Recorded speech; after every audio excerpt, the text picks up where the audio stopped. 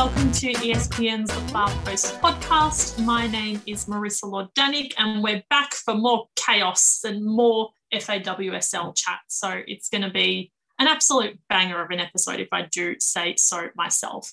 I'm joined as always by Anna Harrington, Sam Lewis and Angela Christian Wilkes. And this week we will be doing the FAWSL review. Not to be confused with the last episode we did about the FAWSL, which was a review of the final round of the season. There's a difference. I promise there's a difference. So this episode, we're going to be talking about our Aussies in depth. We're going to be talking about some things we love to see throughout the season. It's just going to be all the kind of fun reviewy stuff we did with our W League episode. If you haven't listened to that, you can check it out in the back catalogue of our many pod episodes, but it's going to be lots of fun. So let's crack into it with our You Love to See It of the season. So Angela, kick us off. What did you love to see this season? So something that will stand out for me reflecting on this season, big moment, was Hayley Rasso's perfect hat trick in Everton's 5-0 win against Brighton in the second half of the season. All of those goals are really fun. And, you know, the first one with the left where she sort of just did it herself, scurried away, buried it. Second one, a header. And then the third one was like, there was all this clutter in the box and she just came out of nowhere and finished with her right. And I think, it was really good to see that, especially as Everton sort of petered off towards the second second half of the season. So, a really comprehensive win and a great performance from what I think has been a pretty decent season from Rasso. And then I guess in terms of other things that are going to continue to live rent-free in my mind, Heath's goal in the first Manchester derby. Oh my God, I love it. The hospital pass from Lucy Bronze that she just leapt on and cannoned home across the right of the, I don't know what that word is. Cannoned home from the left of the goal. It's just fantastic. So those two. I cheated. I did too. But, you know, Aussie, non-Aussie. I think it's a great system. I also loved your Italian hand gesture in reference to Heath's goal. Like, very good shit. Big fan of it. Sam, what did you love to see this season? I loved to see the rise of Mackenzie Arnold. This was a player that we didn't really know the potential of, and joining West Ham, particularly in the first half of the season, I think a lot of people watched Mackenzie Arnold going through a sort of trial by fire, but she has come along in leaps and bounds, I think, this season and has really improved. And I don't think any performance sums that up better than her two extraordinary penalty saves against Manchester City in West Ham's final game of the season. They ended up losing, but it didn't matter because West Ham stayed up. It was a fantastic performance by her. And I just love to see her really pushing herself and challenging, I think, Lydia Williams for a number one spot in the Matildas. So that's really exciting to see. And in the spirit of Angela's little bit of cheating, I do have a second one also related to goalkeepers, which I mentioned in the last episode of our FAWSL season, which was Anne-Catherine Berger's save for Chelsea against Manchester City in their final game of the season. It was absolutely crucial because it kept the game to 2-2 and it had ensured that Chelsea stayed 2 points ahead of City in what eventually became their title-winning season. So that save, it threw a sea of bodies. It was a last-minute muscle reaction. It was one of the best saves I've ever seen in the women's game. It was so incredible. So, love to see goalkeepers just like doing their thing. She's a keeper. Harrow, what did you love to see? This is very on brand. My love to see it of the season was Sam Kerr's hat trick against West Ham back in December. Just to cast your mind back, Sam Kerr had obviously copped so much criticism, talk about her nightmare at Wembley and, you know, can she convert? Can she score? Is she up to it? Can she crack Europe?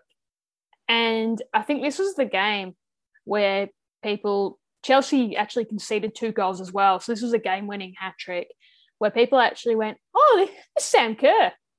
Yeah, she's not bad, is she? She can actually play. And you're like, yes, we've been telling you this the whole time. But it was the moment where she really stamped her authority on the season. and started that real drive towards eventually winning the Golden Boot. It was, I think, the game where made everyone sort of sit up and take notice and go, no, Sam Kerr's here and she's going to do to the FAWSL exactly what she did to every other league she's been in, and that's score goals and make an impact. And it was just, brilliant. So you love to see that from Sam Kerr. And of course, I've got to cheat as well here, and I'm going to take a leaf out of Sam's book here and go with the goalkeeping performance from the FA Cup final between Everton and Manchester City. Obviously, Man City won that final, but the talking point was Sandy McIver's performance in goal for Everton, where she was just sensational and made all these amazing different sorts of saves and was clearly the best player on the pitch. And we had a great little, just to throw it back, how good of when Everton legend Neville Southall actually went on Twitter and pumped up Sandy McIver, and they had a great little interaction. It was all very wholesome, which has been one of, I think, our favourite things of the season as well, just some of the great little wholesome moments that we saw throughout the FAWSL campaigns. So, yeah, the Sandy McIver goalkeeping performance of the season, you love to see it. And like all three of those second, you love to see it. So just people being mean to City, that was also the theme. Ooh, I'll say no more. Again, very on brand for us, I feel. They'll be right. I'm not going to comment on that, but it has been noted, eyes emoji. My you love to see it of the season. So from an Aussie perspective, we had Alana Kennedy just banging in some free kicks. It's something that we as Aussie fans have known she can do for ages. If you followed her on Instagram, you would have seen through lockdown, she was actually training and doing these and just spending all of her free time whacking in these free kicks. So she produced a particularly sensational one against Manchester United. It was voted Tottenham's goal of the season. We'll give it a retweet. It is just absolutely beautiful, top bins, sensational areas.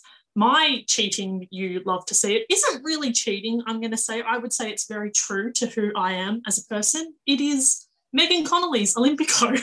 From when Brighton beat Chelsea, their only defeat of the season, they lost to an Olympico. And I think if you have to lose any game, it might as well be to an Olympico. So Megan Connolly, congratulations to you on entering a very exclusive fan club for me that, you know, just involves all the Olympicos. So I absolutely loved to see it. But let's carry on. Let's get back to what we know and what we're good at, which is talking about women's football with an Australian kind of twang. So we're going to go through all our Aussies that were in the FAWSL this season. So let's kick it off with Chelsea and Sam Kerr, because we've spoken a lot about her. So I reckon there's not much more we can add, but we will just kind of, you know, neatly parcel it up into a kind of little box. So Sam Kerr's influence at Chelsea. Who would like to have first crack at just summing up how good she was this season for Chelsea? It's got to be Anna. It's got to be Anna. Vindication for me. She's extraordinary. Like, there was, as I said before, I know you love to see it, there was so many people ready to write her off. There are so many people. And if you listen into our special Champions League final episode, where we talk about Sam Kerr's tweet from a couple of years ago that came back to haunt her because she referred to a Champions League finals not being competitive. A lot of the people that jumped on her for that are the same people that were ready to jump on her for not scoring goals, I think, early in the season. There were high expectations. She was coming into this Chelsea team, and obviously they had the COVID wrecked last season. This was her first real crack at it, and she sort of had a bit of a stuttering start, missed some chances. But obviously the most important thing was she was getting in the right place at the right time, had all this support from Emma Hayes and her teammates. And what do you know? She found her groove, she found form, she started scoring goals. And at the end of the day, you'd be hard-pressed to say that she and her partnership with Fran Kirby wasn't the difference in them winning that championship. Fran Kirby was obviously sensational throughout, but if Sam Kerr hasn't hit form and scored goals and built on that partnership, there's no way Chelsea win. She won the Golden Boot. She scored games when it mattered. She ramped up her scoring as the season went on, when some players probably tailed off a bit as the season went. She just got better and better as the games kept flowing, and Champions League was coming through, and there was League Cup as well in the mix. it didn't actually stop her scoring. She had the experience of being benched, I think, early in the season, fought her way through it, came back to starting, picked up form, and just got better and better. She improved her game. She became a more well-rounded player, in my opinion, in terms of both the type of goal she scores, her conversion, and also just some of her assists. And she reaped the rewards of the work she'd put in. And hugely influential player. I think eventually met everyone's expectations and then probably surpassed them, because I don't think many people thought she'd beat Vivianne Miedema for Golden Boot, especially given the scoring prowess of some of her teammates. And just an outstanding season. And she got 2 trophies out of it and deserves all the credit she gets. I think that's the thing that stands out to me the most about Sam Kerr's season as well, is that she has become such a multi-dimensional player now. You know, when she went to England, she sort of had like a trademark Sam Kerr style, whether she was in the W League, whether she was in the NWSL, it was long balls over the top, Sam Kerr being really quick, running off the shoulder, getting in behind, and also being really good in the air at set pieces. But as you mentioned, Harrow, like she has not only become more clinical in front of goal, which is something that she did need to improve upon, but she has also developed a much better understanding of her own like spatial awareness and her responsibilities as an assistant to other players in the team. She's no longer like the Sam Kerr of this unit, which is what she has always been. She is just part of a team now. And I think she loves that. I think she relishes that. And it's made her a better person and a better player, because I think she doesn't have that kind of pressure on her anymore to constantly be the one that needs to carry teams forward and to try and win games. And that's probably something that the Matildas can learn from in terms of the Chelsea setup, because we're going to see over the next 3 years leading into the Women's World Cup that, you know, national teams are going to be able to identify Sam Kerr as the Sam Kerr of the Matildas and shut it down. And so we need to be able to find ways around that. We need to find our Fran Kirby's. We need to find our, you know, our Bethany Englands. We need to find our own other players who Sam Kerr can bounce off as opposed to having to carry them. So yeah, she's just amazing. And I don't think any of us are surprised that she's done what she's done. I'm mostly surprised. Well, am I surprised? I don't know. Again, I don't think I am surprised, because we all knew that she had this potential in her. I'm just glad that she hit those benchmarks and that she like set herself goals. Like all the things that she said in her press conference when she first signed for Chelsea, all of them have basically come true. She's like, I want to go over there. I want to like attack a different kind of style. I want to improve my own game. I want to win titles. She's done everything that she set out to do. And to have done it within like 1.5 seasons almost is pretty extraordinary. And just to bounce off that, Sam, the other extraordinary thing was when she came in was people saying, and we talked about this in our pods very early on in the Far Post coming to fruition, was people saying, oh, but how's Sam Kerr going to fit in when you've got Beth England and Fran Kirby coming back and Ramona Buckman, and then later on it was obviously Buckman left, and then it was Pernille Harder's coming in, and how's Sam Kerr going to fit in? She was the star in terms of the attacking fulcrum, and Fran Kirby may have been the playmaker that held everything together. But Sam Kerr was such an important reference point. And I like what you said there, Sam, about, I guess, the selflessness and not needing to be the focal point. Like so many of the runs she made where she wouldn't have got a stat, like the little movements, the little jinking away from a defender, drawing defenders away to open up space for players like England and Harder and Kirby. Those things have always been part of her game, but they just got magnified because of the system that Chelsea played. And they're not a stat, but it's the sort of thing that when they have their team meetings, I'm sure Emma Hayes and co would be picking out, saying, this is what we want, this is what we need. And when you talk about, I guess, these players in Chelsea and how that worked, it made me think actually to the US team that Tony Gustafsson worked with at the 2019 World Cup, where, let's be honest, like it was Megan Rapinoe's tournament, but Alex Morgan was a striker that everyone knew coming into that.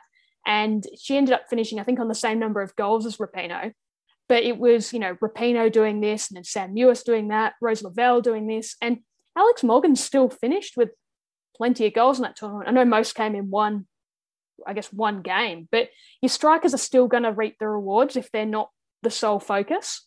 Like, I think that's something that comes to the fore. That's how you win trophies. That's how you become a better player, is by not being the sole focus. And I think that's something that we can really take away going into Matildas going forward. And hopefully it's something that we see implemented. We see, I think in footy terms, you often hear coaches call about like the lick of the ice cream. Sometimes you're the player that gets the goals, but other times you're the one dishing off the assists. Sometimes it's your turn to score. Sometimes it's your turn to set up or to do the selfless thing to let someone else score, and the team ultimately benefits overall.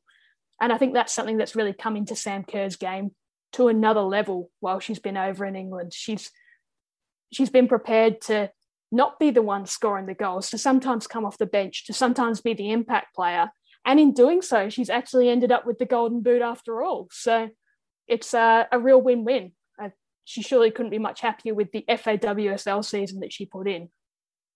The only thing that I want to add, so Anna made an important point there that a lot of what Sam has done this season can't be reflected in just the stats, but stats are still fun. And what I really liked about this season is it was her best season in terms of goals per 90 minutes as well. So it's 1.25, 21 goals across 22 games. Also notable that she made an appearance in all 22 league games as well, which I think a lot of people, going back to that sort of cynicism, I suppose, a lot had about whether she was going to get game time at all. It's like, would Emma Hayes have brought Sam Kerr over to Chelsea if she wasn't planning on developing this fantastic player? No.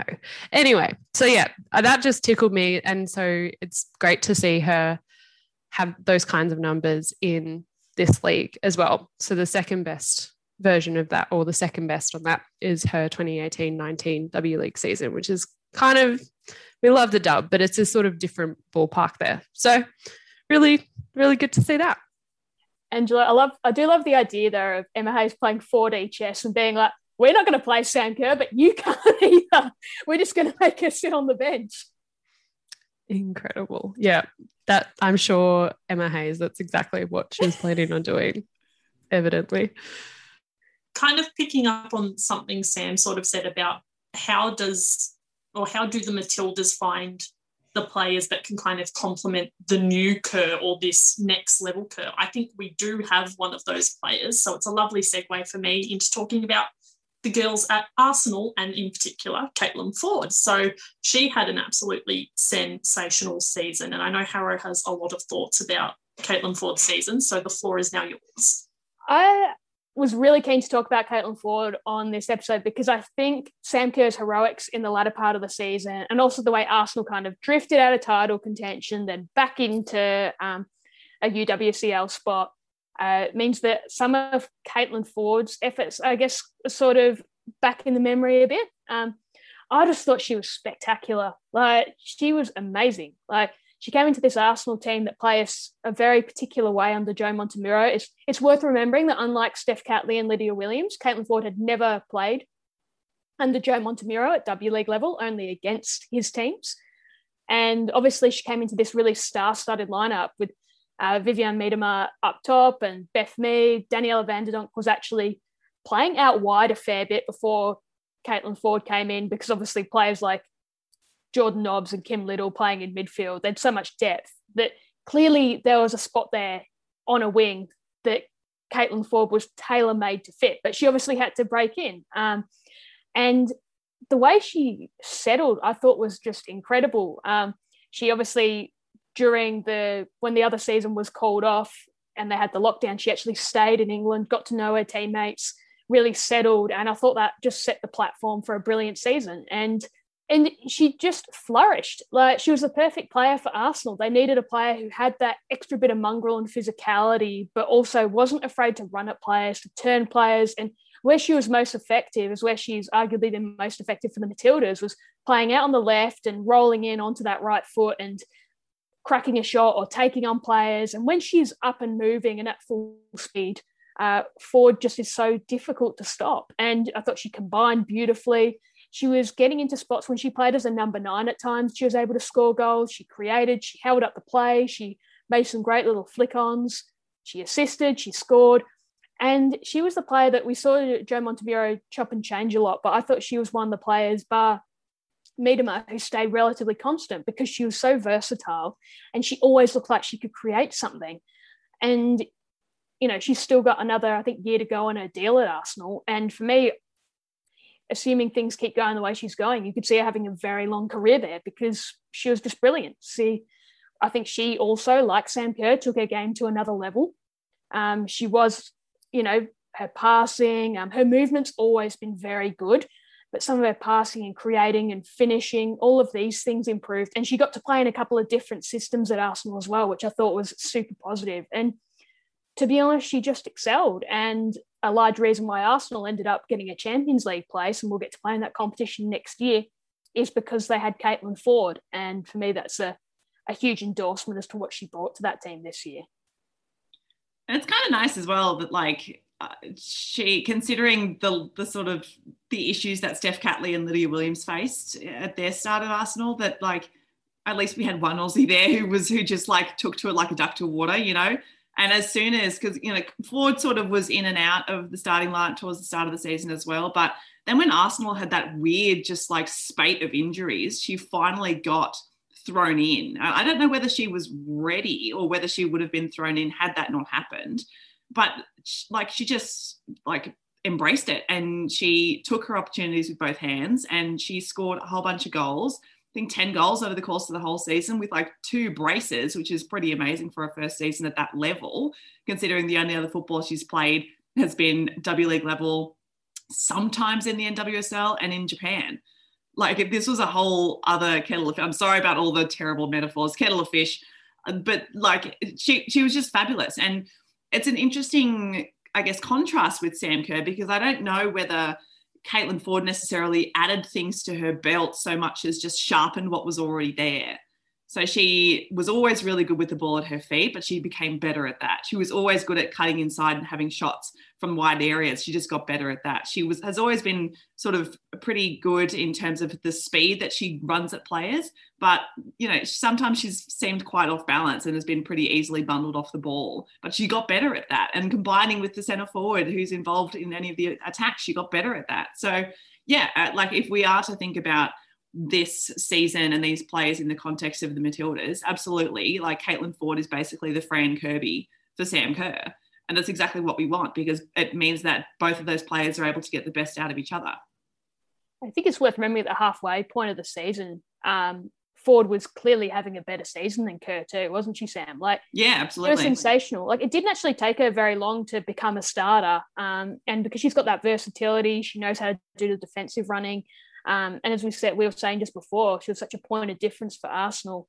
She was just such a success. And yeah, so I think the question is, how do we get the best out of her at Matilda's level? Because she's obviously starring, but how do we get this combination of attackers that we've got clicking and making it work and being so unpredictable? Because clearly both Kerr and Ford have shown that they have even more strings to their bow than they both already had, which is amazing. And now I think it is just about, how do we get the most out of it? How do we get these things to flourish on the international stage, rather than, going back to the tried and true things that have worked in the past? How do we get these different elements of Kerr and Ford that we've seen in this FAWSL season? How do we get these factors to come to the fore on the international stage and give defenders in these difficult opponents something completely different to think about?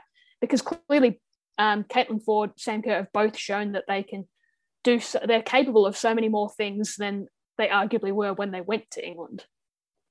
I think part of that, if Miedema sticks around and Ford continues to work with her, that might be a really useful, area for her to learn how to work with the striker who's been marked out. So Sam has talked about this before on the pod, and I don't think Arsenal were the best at figuring that out this season. But it's something that they can definitely work on. And then that's where someone like Ford will come in and be able to provide that depth or that, versatility, taking it to the Matildas level where we might see Sam Kerr, marked out of a game. And I also find it really funny that the most Sam Kerr goal this season, or Sam Kerr-esque goal this season, was scored by Caitlin Ford. I can't remember who the opposition was, but it was that one where she did end up being able to muscle the defender off the ball and then just finish. And it just was inches away from the goalkeeper, but she managed to get it in. And it was and heaps zoomy as well. That's a technical term. But yeah, and yeah, it's been a fantastic season for Caitlin Foord. Let's stick with the Aussies at Arsenal. Angela, I'm going to come back to you because I can. What did you make of Lids' season? We know she didn't get to play a whole heap, either because Zinsberger was in goal or Lids was injured, but what did you make of what we did see of her this season? First of all, it was really nice to see everyone from other parts of the world join in with the joy of Lydia Williams yelling at her team. It was great. That was, I think, her first game. Everyone was sort of noting that. We were like, yes, that's our Lids. Beautiful. The other thing, I think, like, she had a decent season. And so stats nerded it up again. 77% of the games that she played, she kept a clean sheet, which is pretty impressive. And she, I think, I don't want to start any fights here, but I think she was just a little bit less leaky than Manuel Zinsberger in that sense, who only kept 30% clean sheets in the games that she played. I think, again, it was that whole Arsenal thing of them having both Aussies, both her and Steph, having a late start to the season, and then it's even more difficult at that point to be able to wriggle into those starting XIs, especially if you're competing with someone who's already like quite established in a role, as Manuel is, I think, at Arsenal for the most part. But it was great to see her still get full 90-minute appearances there, and she did make some great saves at particular points in the season. So hopefully just onwards and upwards, and I hope that she does stick around. It was only a 1-year deal, but yeah, Anna. I just can't believe it took to about 35 episodes into the Far Post for Opta Angela to emerge. When did Angela become the stat snuff of the pod? I thought between Champions League final and FAWSL review is the answer. I thought we were doing a stats breakdown power ranking thing. So that's what I've been doing with my day, ignoring all my responsibilities and, accumulating stats. But they can't account for everything. So you guys can do the colouring in while I just reel off numbers. X stats per 90, Angela. I would just like to see Lids get some continuity. I feel like she's had a really rough run in terms of that. Largely factors outside her control, like in the US. But when she was at Melbourne City, where she was playing every week, in the US, she sort of suffered from the next big thing in American goalkeeping comes in and the national team want them playing. It's just been Jane Campbell when she was at Houston, and then I think it's Casey Murphy at the Reign, where these players have come up and then the next big thing, and Liz has ended up getting benched, and then she's had some little injury niggles along the way, and those sorts of things just can't help in terms of just getting continuity and playing week in, week out. So hopefully we can see her really solidify her spot, and maybe the next manager will be the sort that likes to keep a consistent goalkeeper. Joe very much liked to rotate his keepers. I think that was a style thing as well. Hopefully we can see that going forward, because if you look at that save she made to deny Fran Kirby, one of the Save of the Seasons nominees, it just underlined her quality, and she is capable of the spectacular. And we obviously love Lydia Williams, but at the end of the day, you'd love her to be playing every week, because that's how you get better and better. We talked about it with Ford and Kerr, like you just get better and better by playing more and more. So hopefully, like, just to throw forward, that's what we see next from her. And finally, it's Lids' partner in crime on social media, Steph Catley, as the final Aussie at Arsenal. Angela, I want you to just read out what you wrote on the rundown, because I think that's the perfect summary of what Catley's season was like. And so I'd love for you to, in your own words, explain what happened to Steph Catley this season. Okay, so calf injury, then got conked on the dome in second game against Hammers in September, then another calf injury before returning in December, making 2 appearances, then a hammy injury. 6 appearances, only 1 appearance with over a half. In brackets, 69 minutes. Heh, close brackets.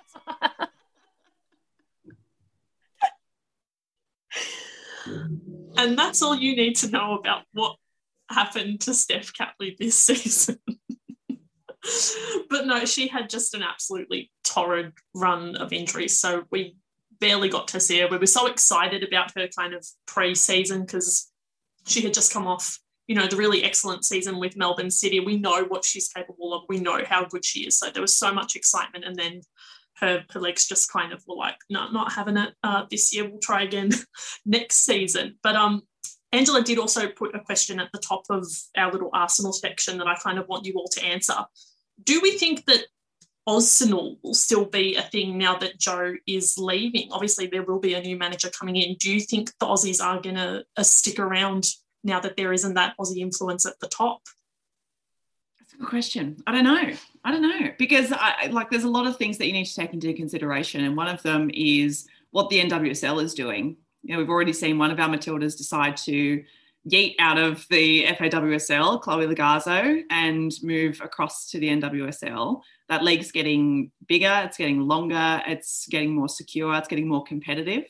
And if there are going to be sort of constant issues like the ones that Catley and Williams have sort of gone through at their time in Arsenal, I don't know, maybe they'll consider moving across. And also, like, when we talk about, what it's like to play in this league, we don't just talk about playing in a league. We also talk about like playing in England in winter. And one of the things that Sam Kerr said before the Champions League final was that, like, it took her a long time just to settle into being in the country and playing in that kind of weather. Like, she misses home, she misses beaches, she misses the sun, she misses that. So, like, lifestyle factors are another thing to take into consideration for these players as well. But, I do think that particularly Ford, Williams and Catley, they are the kinds of quality players that if they, there's no reason why Arsenal wouldn't want them outside of stylistic kinds of factors, because they are so talented and they are at exactly the kind of age that they would all want to be at their peak performance period. So, if they stay, they're deserving of that. If they leave, it's probably for a number of other kinds of reasons. Caitlin Ford and Steph Catley are both contracted. Caitlin Ford's been fantastic, so I don't see any reason why she'd want to leave, but anything personal circumstances wise coming up. Catley had a absolutely torrid season through really no fault of her own, injury-based. She's contracted for another season. To me, she's the type of personality who would use it to want to prove a point. Like, look how many of her Matilda's teammates have actually got to shine. And we'll talk about Hayley Raso in a bit too, by getting consistent game time. I don't see why she would want to say go back to the US right now. I think it makes sense to try and get another season under her belt. Obviously, it's difficult that Joe Montemuro, the player that brought them across, won't be there, but Steph Catley, as you say, Sam, is the sort of player that any coach would love to have because she's versatile. She's got one of the best attitudes in the game. She's got that dynamite left foot. And when she's up and about, she is one of the best, if not the best, left full back in the world, like close to it. She's sensational. If you're Arsenal, you're doing everything you can to keep her happy. And on the personal side of things, her partner, Dean Bazanis, is living over in London with her and settled there and playing there. So I think that's always an important factor for players when they're settled and happy. I think Lydia Williams is the only one that you'd have a question mark over, just because it was a shorter term contract to the end of July. I mean, if you're Arsenal, I think you'd want to keep her. But I guess does she go, or do I want to play at a club where I'm going to be playing every week and I know I'm playing every week, or do I want to stay here? And player happiness is a big factor. And I think also some of them may well want to try and experience a full season where it's not hit by COVID the way the last season and a half have been. Where you get the fans back in stadiums, you get a bit more of, I guess, the authentic feel of playing in England, and they're at a big club. I'd like to think that they're all going to stick around, but for me, the only one for me that would really have any sort of question mark would be Lydia Williams. I think also with Joe leaving, I wouldn't anticipate a coach coming in looking to make too many drastic changes to this Arsenal side because they're already pretty connected. I feel like it's one of those things, if you take one out, depending on which one, it could sort of have a run-on effect. And also, yeah, Steph Catley definitely, and if she's back in full form, that means that, Katie McCabe can push up and that opens a whole bunch of possibilities. So I agree with Anna there. The only other thing is that Arsenal do tend to change keepers a little bit, but again, that may have been just a thing with Jo, and she's might be very well be safe. I think, yeah, we can't really know for sure until we get a sense of who the new manager is or will be. But fingers crossed, it would be really nice to be able to follow a team of 3 Australian players who are all not injured at some stage.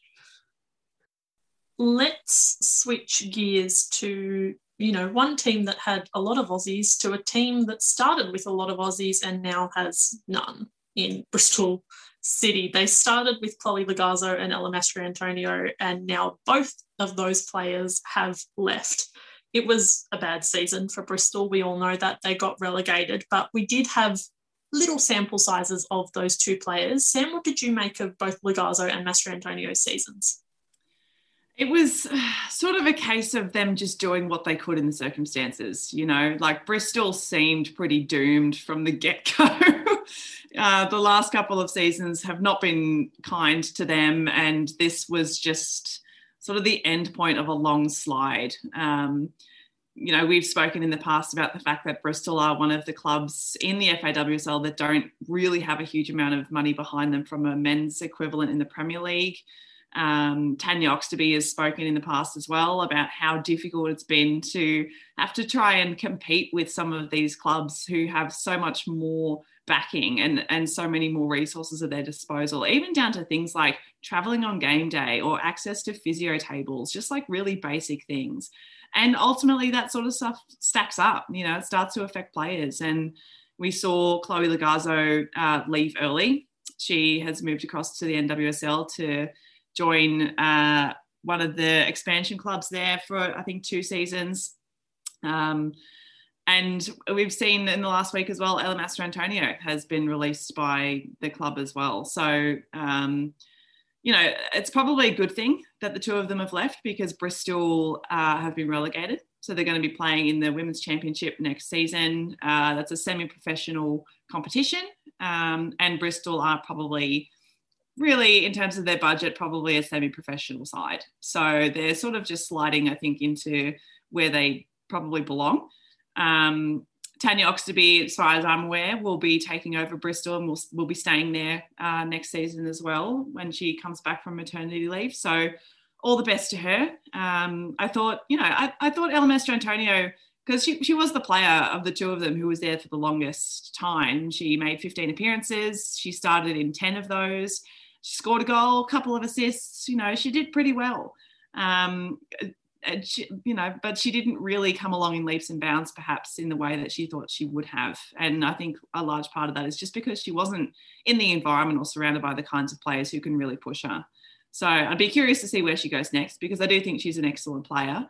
And I do think she has a little bit more room to grow. So if she's able to take what she has and build upon it, perhaps in another European league, maybe she can go to Scandinavia.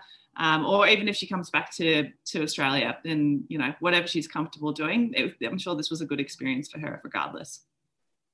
On the flip side, as you mentioned, Sam, Chloe Lagazzo left, and I think her story is probably a good example of, and we've talked about it with a few players. I think maybe Jenna McCormick was a really good example in Spain of picking the right club to go to. I chatted to Chloe for AAP a couple of weeks back when she signed, or when she was just starting to play games for Kansas City, and she basically said she didn't regret the move. She's not really the sort of personality that regrets her decision, but I think if she had her time again, maybe she said she would learn from it, and I think put more thought into the type of move she'd make, what club she'd go to, maybe consider what her expectations were. Lagazzo, we know, she's probably easily the fittest of the Matildas, an incredible runner, incredible athlete, who probably just needed to round out some more technical things. And I think it was probably ended up being the wrong environment. Like, she was very much up for the challenge when she signed her. I remember chatting to her at the time, and it was very much like, I'm up for this challenge. I want to, try and help keep a team up and these sorts of things. But it can be quite, I guess, debilitating for players to go through that, as you said, Sam, especially with things like, I guess, your facilities, or you're not having access to things like the strength and conditioning side, which is something that we do have to remember. As much as we talk about Europe, Australia excels in, and the NWSL I think is very good as well, but Australia is exceptional in the sort of athlete performance and rehab and injury prevention side of things compared to a lot of leagues. I think it ended up just being the wrong league. And it's a bit of a shame because she may well end up staying in the US long term. She may go back to Europe again. But she actually said, this is probably the only experience I'll have of playing in England. And it really, I guess, didn't go as planned. She had some moments. They more tended to be in cup games, I think, scoring goals. Obviously, when she was there during the FAWSL, she was starting, but just didn't work out. And, this can happen. But, yeah, I guess just didn't work out particularly well for either of our players that were at Bristol, but especially not Chloe Lagazzo, who left in February and then had a really protracted time actually trying to get over to the US and then couldn't play in the Matildas friendlies because she was sorting out her visa at the same time as the Matildas were going into camp. So she had to stay in England while she sorted that. So it ended up all being a little bit of a process. Hopefully the NWSL proves to be, I guess, a much better home for her, and she's there till 2023, so she gets her security. She'll be happy, and the athleticism of that league will really suit a player like Chloe Lagazzo. But I feel like we didn't get to see the best of her in the FAWSL and maybe see what she could do if she was really tested in a different way in this league, like your Caitlin Ford, Sam Kerr, Alana Kennedy, Hayley Raso. So that's a shame for mine. Yeah, the situation is sort of like a little bit of the inverse of what, our other Australians were coming up against, where I suppose you would expect they would be lifted by their move, whereas it felt like Lagazzo's move in particular, that she would be lifting Bristol, and I don't think we necessarily saw that. But we do have that one beautiful memory of Ella Mastrantonio's assist in that game against Arsenal where she burned Leah Williamson and passed it to Ebony Salmon, who then scored. That was beautiful. I thought you were going to say the one beautiful memory was when Chloe Lagazzo talked about using her noggin. That too. Look, two beautiful memories. There we go. It's not all is lost. Just shows where my brain went to. Not the beautiful bit of footballing skill. Wait, to be fair, there was a lot of noggin chat in the early days of this podcast. And we should ramp it up again. And I guess with Mastrantonio, so to borrow one of my favourite phrases that Anna has introduced me to, the mongrel, we didn't really see that as well. And I'm wondering if perhaps that comes out when if she is surrounded by, I guess, a more cohesive attacking midfield and she's not sort of expected to produce as much. But, you live and you learn, and I'm excited to see what she does next. And, because I really rate her. From the Robins to the Toffees, let's talk a little bit about Hayley Raso. She started red hot, as did her Everton side, but things kind of just went back to the middle, I suppose you could almost say. Harrow, what did you make of Raso's season and how she performed? I think you summed it up there. Marissa sort of started like a house on fire, as Everton did. They had Izzy Christensen really controlling everything in midfield, and that allowed their attacking weapons to really shine. And Hayley Raso, I think, was probably the main beneficiary of that. I think Valerie Govan having some injury issues probably destabilised them a little bit, in terms of they were really onto a good thing, that they had Govan as the sort of focal point of their attack, and then Raso and Claire Emsley bouncing off and and really being able to sneak in and score some goals.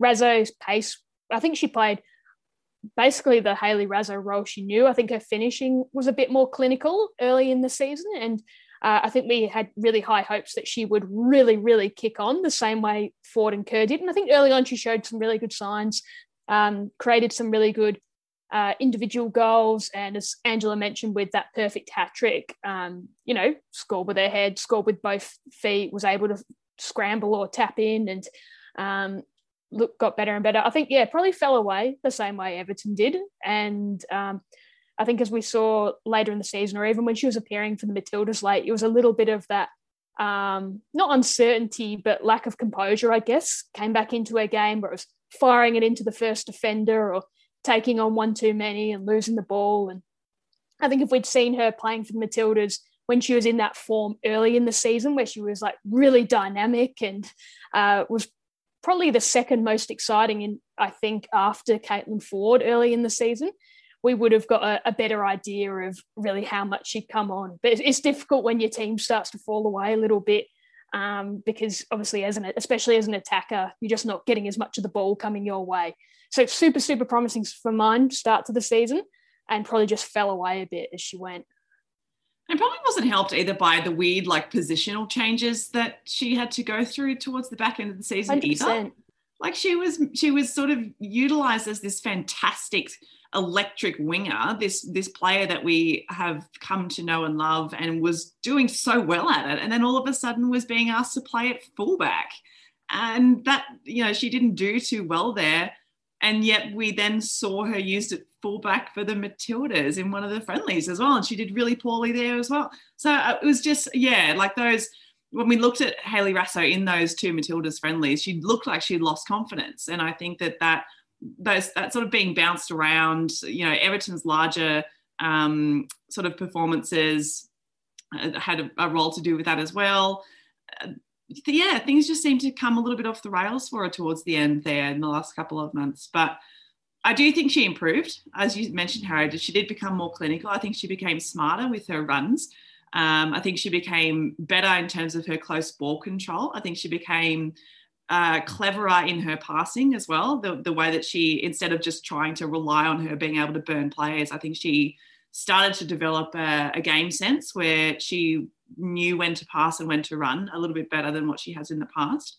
But yeah, I'm looking for, I do really like Everton. I think that they were a really good side, and they're a side that are building towards something, you feel. So I hope that Raso sticks around with them, because she's surrounded by really quality players, as you mentioned, Christensen, Govan, Emsley. Now that they've now got Jill Scott as well, incredible experience coming from her. So she's surrounded by players and by a really good coach and a pretty decent setup that I think will allow her to kick on and to move into that next level that we've seen Ford and Kerr reach. So, yeah, I mean, I don't think it was a failure of a season by any stretch, but she's got further to go. And Sam, I think it was like heading early in the season when we were doing these podcasts, we were like, well, here's our front three, Ford, Kerr, Raso. And by the time we got to the Matildas friendly, you're like, what, Emily Gielnik back in here to give a point of difference, which is I think shows the difference between her form at the start of the FAWSL season and maybe that lack of confidence. And I was surprised to see that reshuffle, as you mentioned, Sam, into fullback, seemingly to, I guess, accommodate that they'd recruited Alicia Lehman. And I think Hayley Raso is a better player than Alicia Lehman and was having a much better season than Alicia Lehman, who was struggling to get games for West Ham. So it was interesting seeing them, I guess, try to work that juggle. And I think, unfortunately, like, as much as she gave it a crack, it was Raso that missed out, because she was putting in some, I didn't mention it before, some amazing balls as well, like some crosses that were really dangerous and played a big role in you calling Valerie Golvan early in the year, Sam. So it was a shame to, I guess, see her drop off a bit as she went. And hopefully when we see these Matildas friendlies, she's managed to regather a bit of that confidence and we see her back as the player that we know she can be.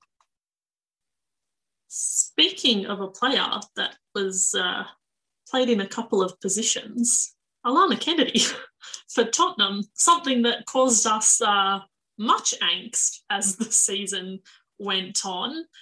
We saw her as the six. We saw her as the six a lot, to the point where we did not want to see her as the six anymore. But after the kind of Matildas games, we saw that she moved back into a more defensive role. But I suppose we really got to see her in that defensive midfield role where we kind of hadn't. We knew it was something she did, but we kind of now have a full season's worth of evidence. So, Angela, once and for all, your official final take on Alana Kennedy as the six and her season overall. I don't like it.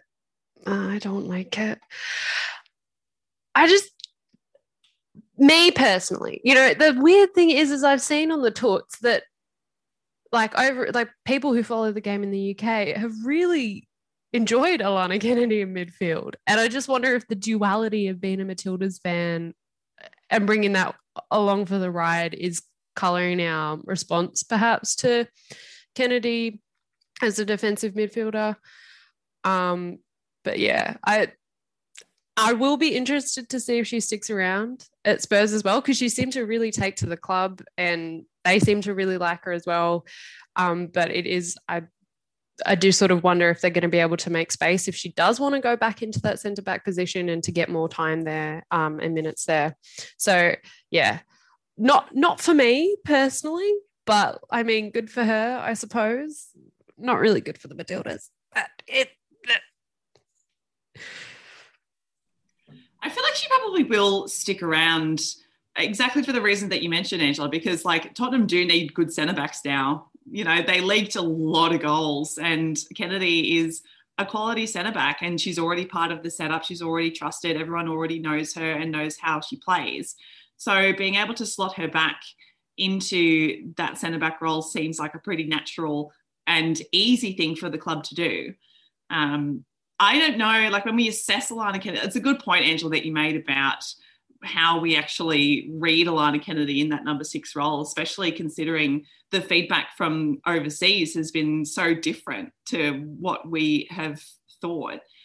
But like when you look across her entire season, did she get better as a number 6? You'd sort of assume that playing a full season in that position would have seen her improve, coming up against those kinds of players, becoming more comfortable in that position. I don't know if she improved that much, really. And so that's, we've already said everything that I think we need to say about how we feel about her being in that position. I have made my thoughts wildly clear about what I want from number 6 as well. I want a player who has the mongrel, who has a sharp turning circle, who has really good close ball control, who has really good vision. I think Alana Kennedy only has one of those things. I have enjoyed seeing her improve her set piece abilities. Like you mentioned, Marissa, that free kick was astonishing. And that's a really important weapon to have for the Matildas as well, because we only have a handful of players who are capable of doing that. But yeah, I mean, I do think she has enjoyed the experience of Tottenham, but I don't know whether she has improved in the experience of Tottenham. Well, I think it's, as you say, Sam, it's a bit of a recurring theme with our talks about Alana Kennedy is to throw it forward. I think what we want to see is her play if she stays at Spurs, and I think she probably will, because I think she seems very happy there. She seems very comfortable, clearly enjoying living in London, especially now lockdown's lifting. But from a playing point of view, I think what we need to see is her have a full season playing as a centre-back and doing what we were hoping she would do last season, which is going up against Miedema, going up against Sam Kerr, Beth England, Pernille Harder, just going up against Ellen White, Chloe Kelly when she's back from her ACL, like going up against these great forwards, or even your Valerie Govan, those sorts of players, and standing toe-to-toe with them, matching up against them, because that's what she's going to be doing in a Matilda shirt. We already thought it was clear, but it became very clear in those friendlies that is what is her job is going to be, leading into 2023 and beyond. She's going to be going up against the best strikers in the world. She's going to be the linchpin of our defence, and therefore she is going to have to play there at club level. And if it doesn't happen at Tottenham, maybe she looks for a move elsewhere. But as you say, given Tottenham were really starting to leak goals, it makes sense for her to do it there, come up against some great strikers, get better and better, continue to improve. And she's already a class centre-back. You want to see her kick on another level, the same way Kerr and Ford in particular have done, and Hayley Raso to an extent, by playing in the FAWSL in positions that suit them. And that's all we want to see going forward. And hopefully that is what we see going forward. Because if she does that, then you could argue the sky's the limit for Alana Kennedy in terms of what she can be as a centre-back, because she's fantastic. She's a fantastic player. But I think we just need to see her doing that in the right position and doing it every week and getting better and better and being the player we know she can be. I wonder how many minutes we've actually dedicated on this podcast to talking about Alana Kennedy as the 6, because I have a feeling it's a large slice of that pie, because it comes up a lot because we have a lot of thoughts on it. But we will not stop until we have enacted the change, Marissa. Until we see her at centre-back in a Tottenham shirt, we will not stop screaming. Until we see her named there week on week, like Tottenham, we're going to have to start doing the graphics where you can see where the players are lining up so we can just pick it off.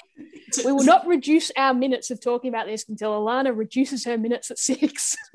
Tottenham just putting like opposite blackmail. I was going to say it's like the inverse of Heyman watch. It's like Alana Kennedy glare. What are you doing? Back. Further back. Anyway, let's finish off this chat about the Aussies in the FAWSL with the gals from West Ham. Angela, obviously, this is your time to shine, even though you are wearing the Arsenal kit and Harrow's wearing the West Ham kit. But, oh, yes, it's in the background. It's in the background. This will be clear when you see some screenshots. It's like West Ham season in the background. I mean. Wow. That's good. Some points were made. But let's talk about the positive things that came from our two Aussie gals there. We'll start with Emily Van Egmond. She was really good. She was really, really good. Angela, what did you think of Van Eg's season? I think that she had, not a season that you could compare to Caitlin Ford or Sam Kerr or anything like that, but a really good foundational season. I think that's sort of the whole thing with this West Ham side. There was so much sort of chopping and changing before the season even began, some of which was players like Macca and Van Egmond coming into the mix, which is fantastic. But at the same time, they really lacked consistency and they were sort of getting that together towards the end of the season. So I think that's going to be a real focus moving forward, and I'll definitely be keeping an eye on her and see how she can get bigger and better from there. I think there were moments in the season where she was obviously sort of improving in small ways in terms of her attacking play and her scoring as well, which was really exciting. She did score a lot in like cup games as well and only got 4 regular goals for West Ham in the FAWSL, so tied first golden boot with Martha Thomas. Got it this time. All right. But that's really awesome. Obviously, that sort of indicates that West Ham were not scoring a lot. So I think, hopefully see more of that from her.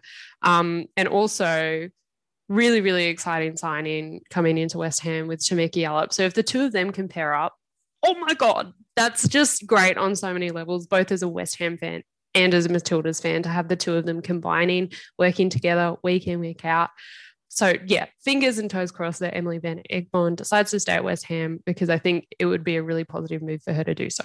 Get your money, man. Life goes on. I'm hopeful.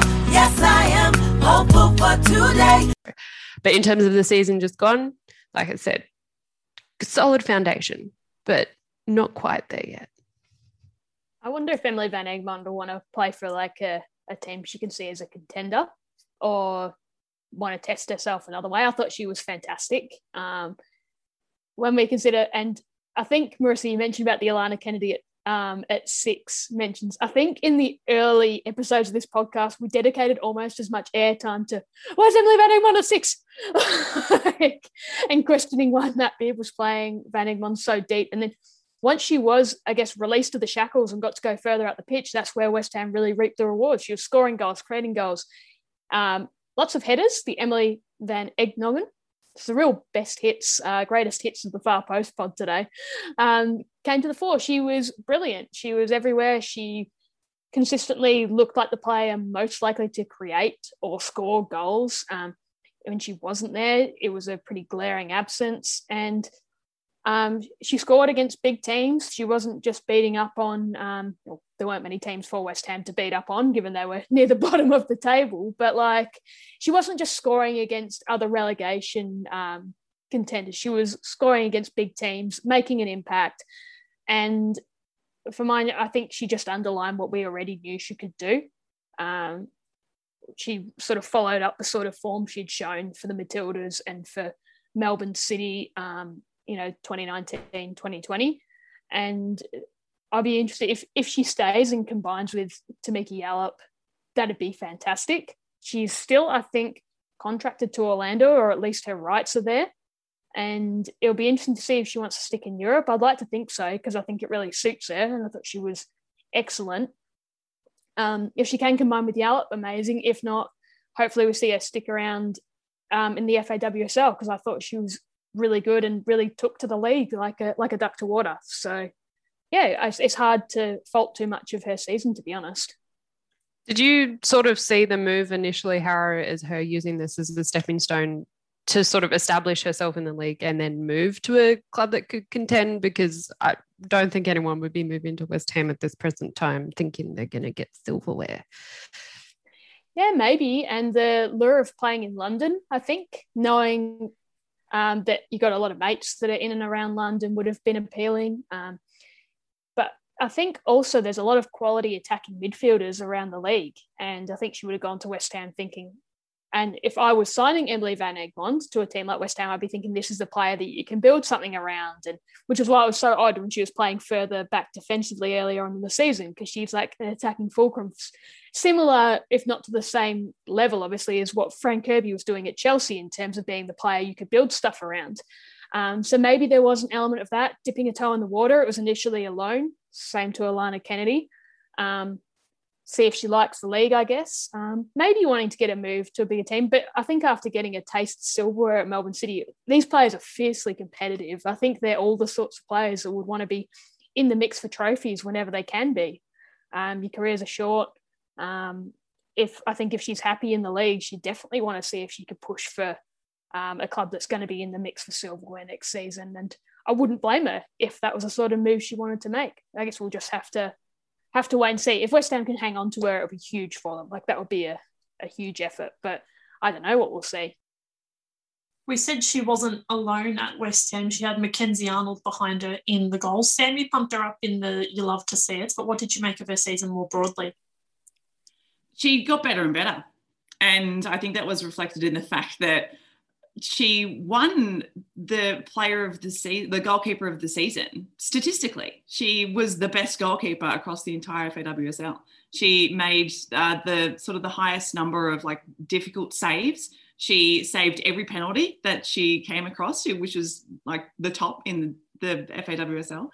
And yeah, I think the award was based on not just like penalty saves, but also things like discipline, distribution, like stopping shots, obviously, but like a whole bunch of other different kinds of facets of being a goalkeeper that we maybe didn't expect Macca to be particularly good at when she first started with West Ham. But she's just improved. And I think that, when I first started to cover this season for Optus Sport, one of my first articles was about Macca, and it was about whether or not being in a team as leaky as West Ham, because I think they had just got absolutely thrashed by Chelsea or an Arsenal, whether it's actually going to be the making of Macca, because she's going to be coming up against these kinds of attacks, these kinds of strikers, these kinds of goal moments that she's going to have to try and step up and protect her goal against. And she's done that. I've been so impressed with how well she's gone, even though West Ham were in relegation conversations for quite a while towards the back end of the season. Without her, they absolutely would have gone down.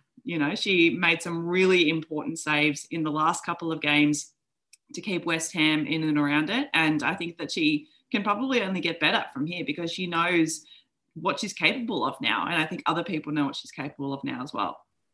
I think the gauntlet, probably not in anyone's words, but would have been thrown down to her by the fact that, Tegan Michael was starting to get some game time. She was doing well in Norway, and Mackenzie Arnold hadn't been playing much. Like, she'd played for Brisbane Roar, but she obviously, a couple of years ago, she was in Norway, but then she had that weird stint where she played for Brisbane, then didn't really play and signed for Chicago and was just on the bench for a listen there.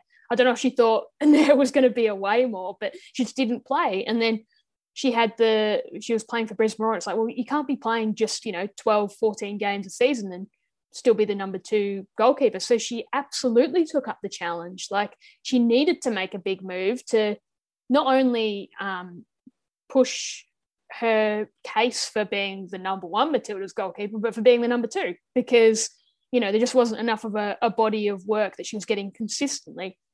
I think she's dispelled that now. I think she, as you said, Sam, she got better and better as she went on. She faced great attacks. She had to really marshal a defence, and West Ham obviously improved a bit late in the season as well. And she made some really good saves. And I think she'll have just got better and better as a player, has really benefited from playing a lot of games, facing a lot of shots. And I know she had a couple of howlers in that Matilda's game she played, but also like she was just coming off that knee injury then. I think that was the worst time to probably try and evaluate her performance. on the whole, she got a heap of game time. As you said, Sam, she was statistically apparently the best goalkeeper in the league. So you can't get much more of an endorsement than that. And hopefully she does stick around there because it's clearly worked for her. She seems to enjoy it there. She's playing some brilliant football, and I think it would be good for her to stay on there and keep getting as much game time as she has and just see if she can keep on kicking on, to be honest. I think that statistic as well is really fantastic in the context of FAWSL keepers.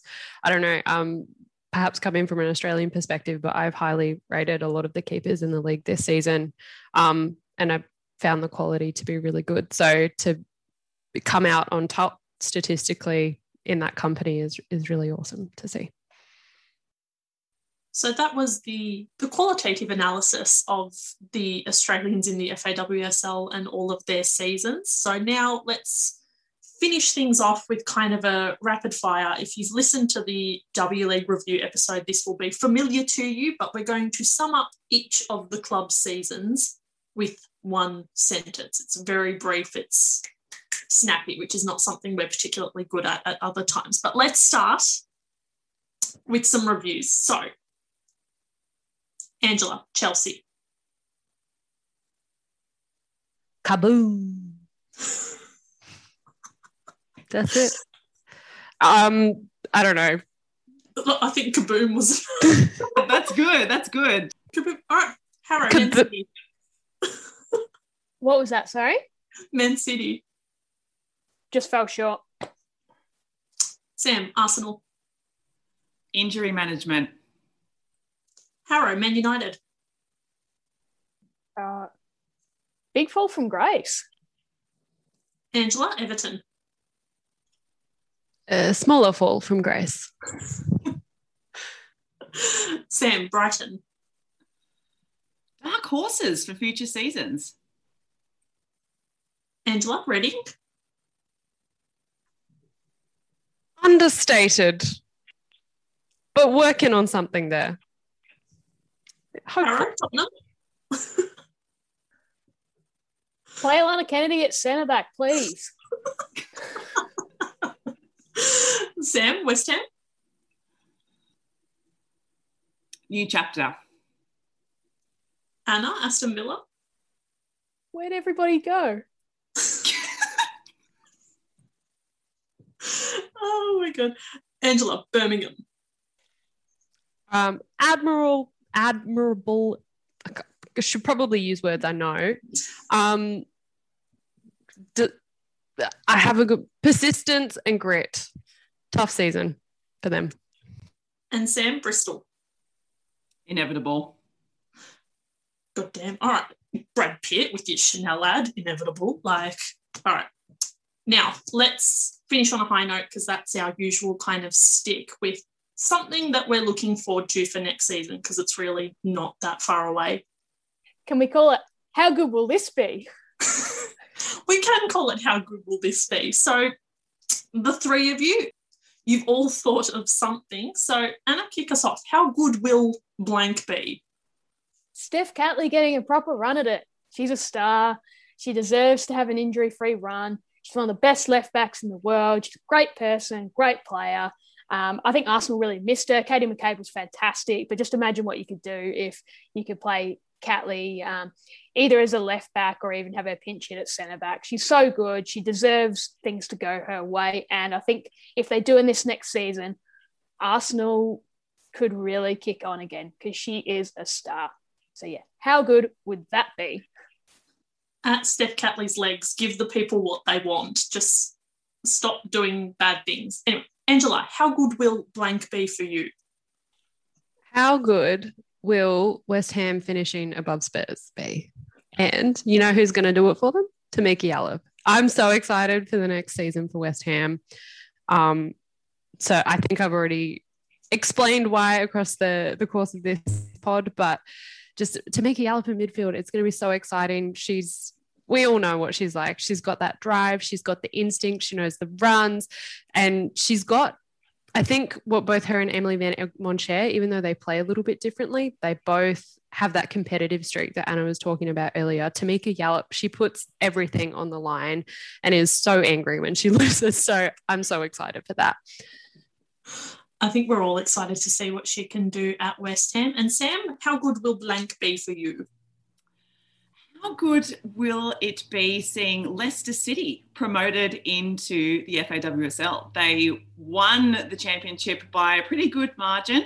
They were one of the only clubs at the championship level whose owners decided to make the team fully professional, just like Man United did. And we've seen how well Man United did once they got promoted a couple of seasons ago. So I'm really looking forward to seeing if Leicester can do a Leicester and maybe come from nowhere and take the FAWSL by, as Harrow likes to say, the scruff of the neck, and really give the big clubs something to worry about.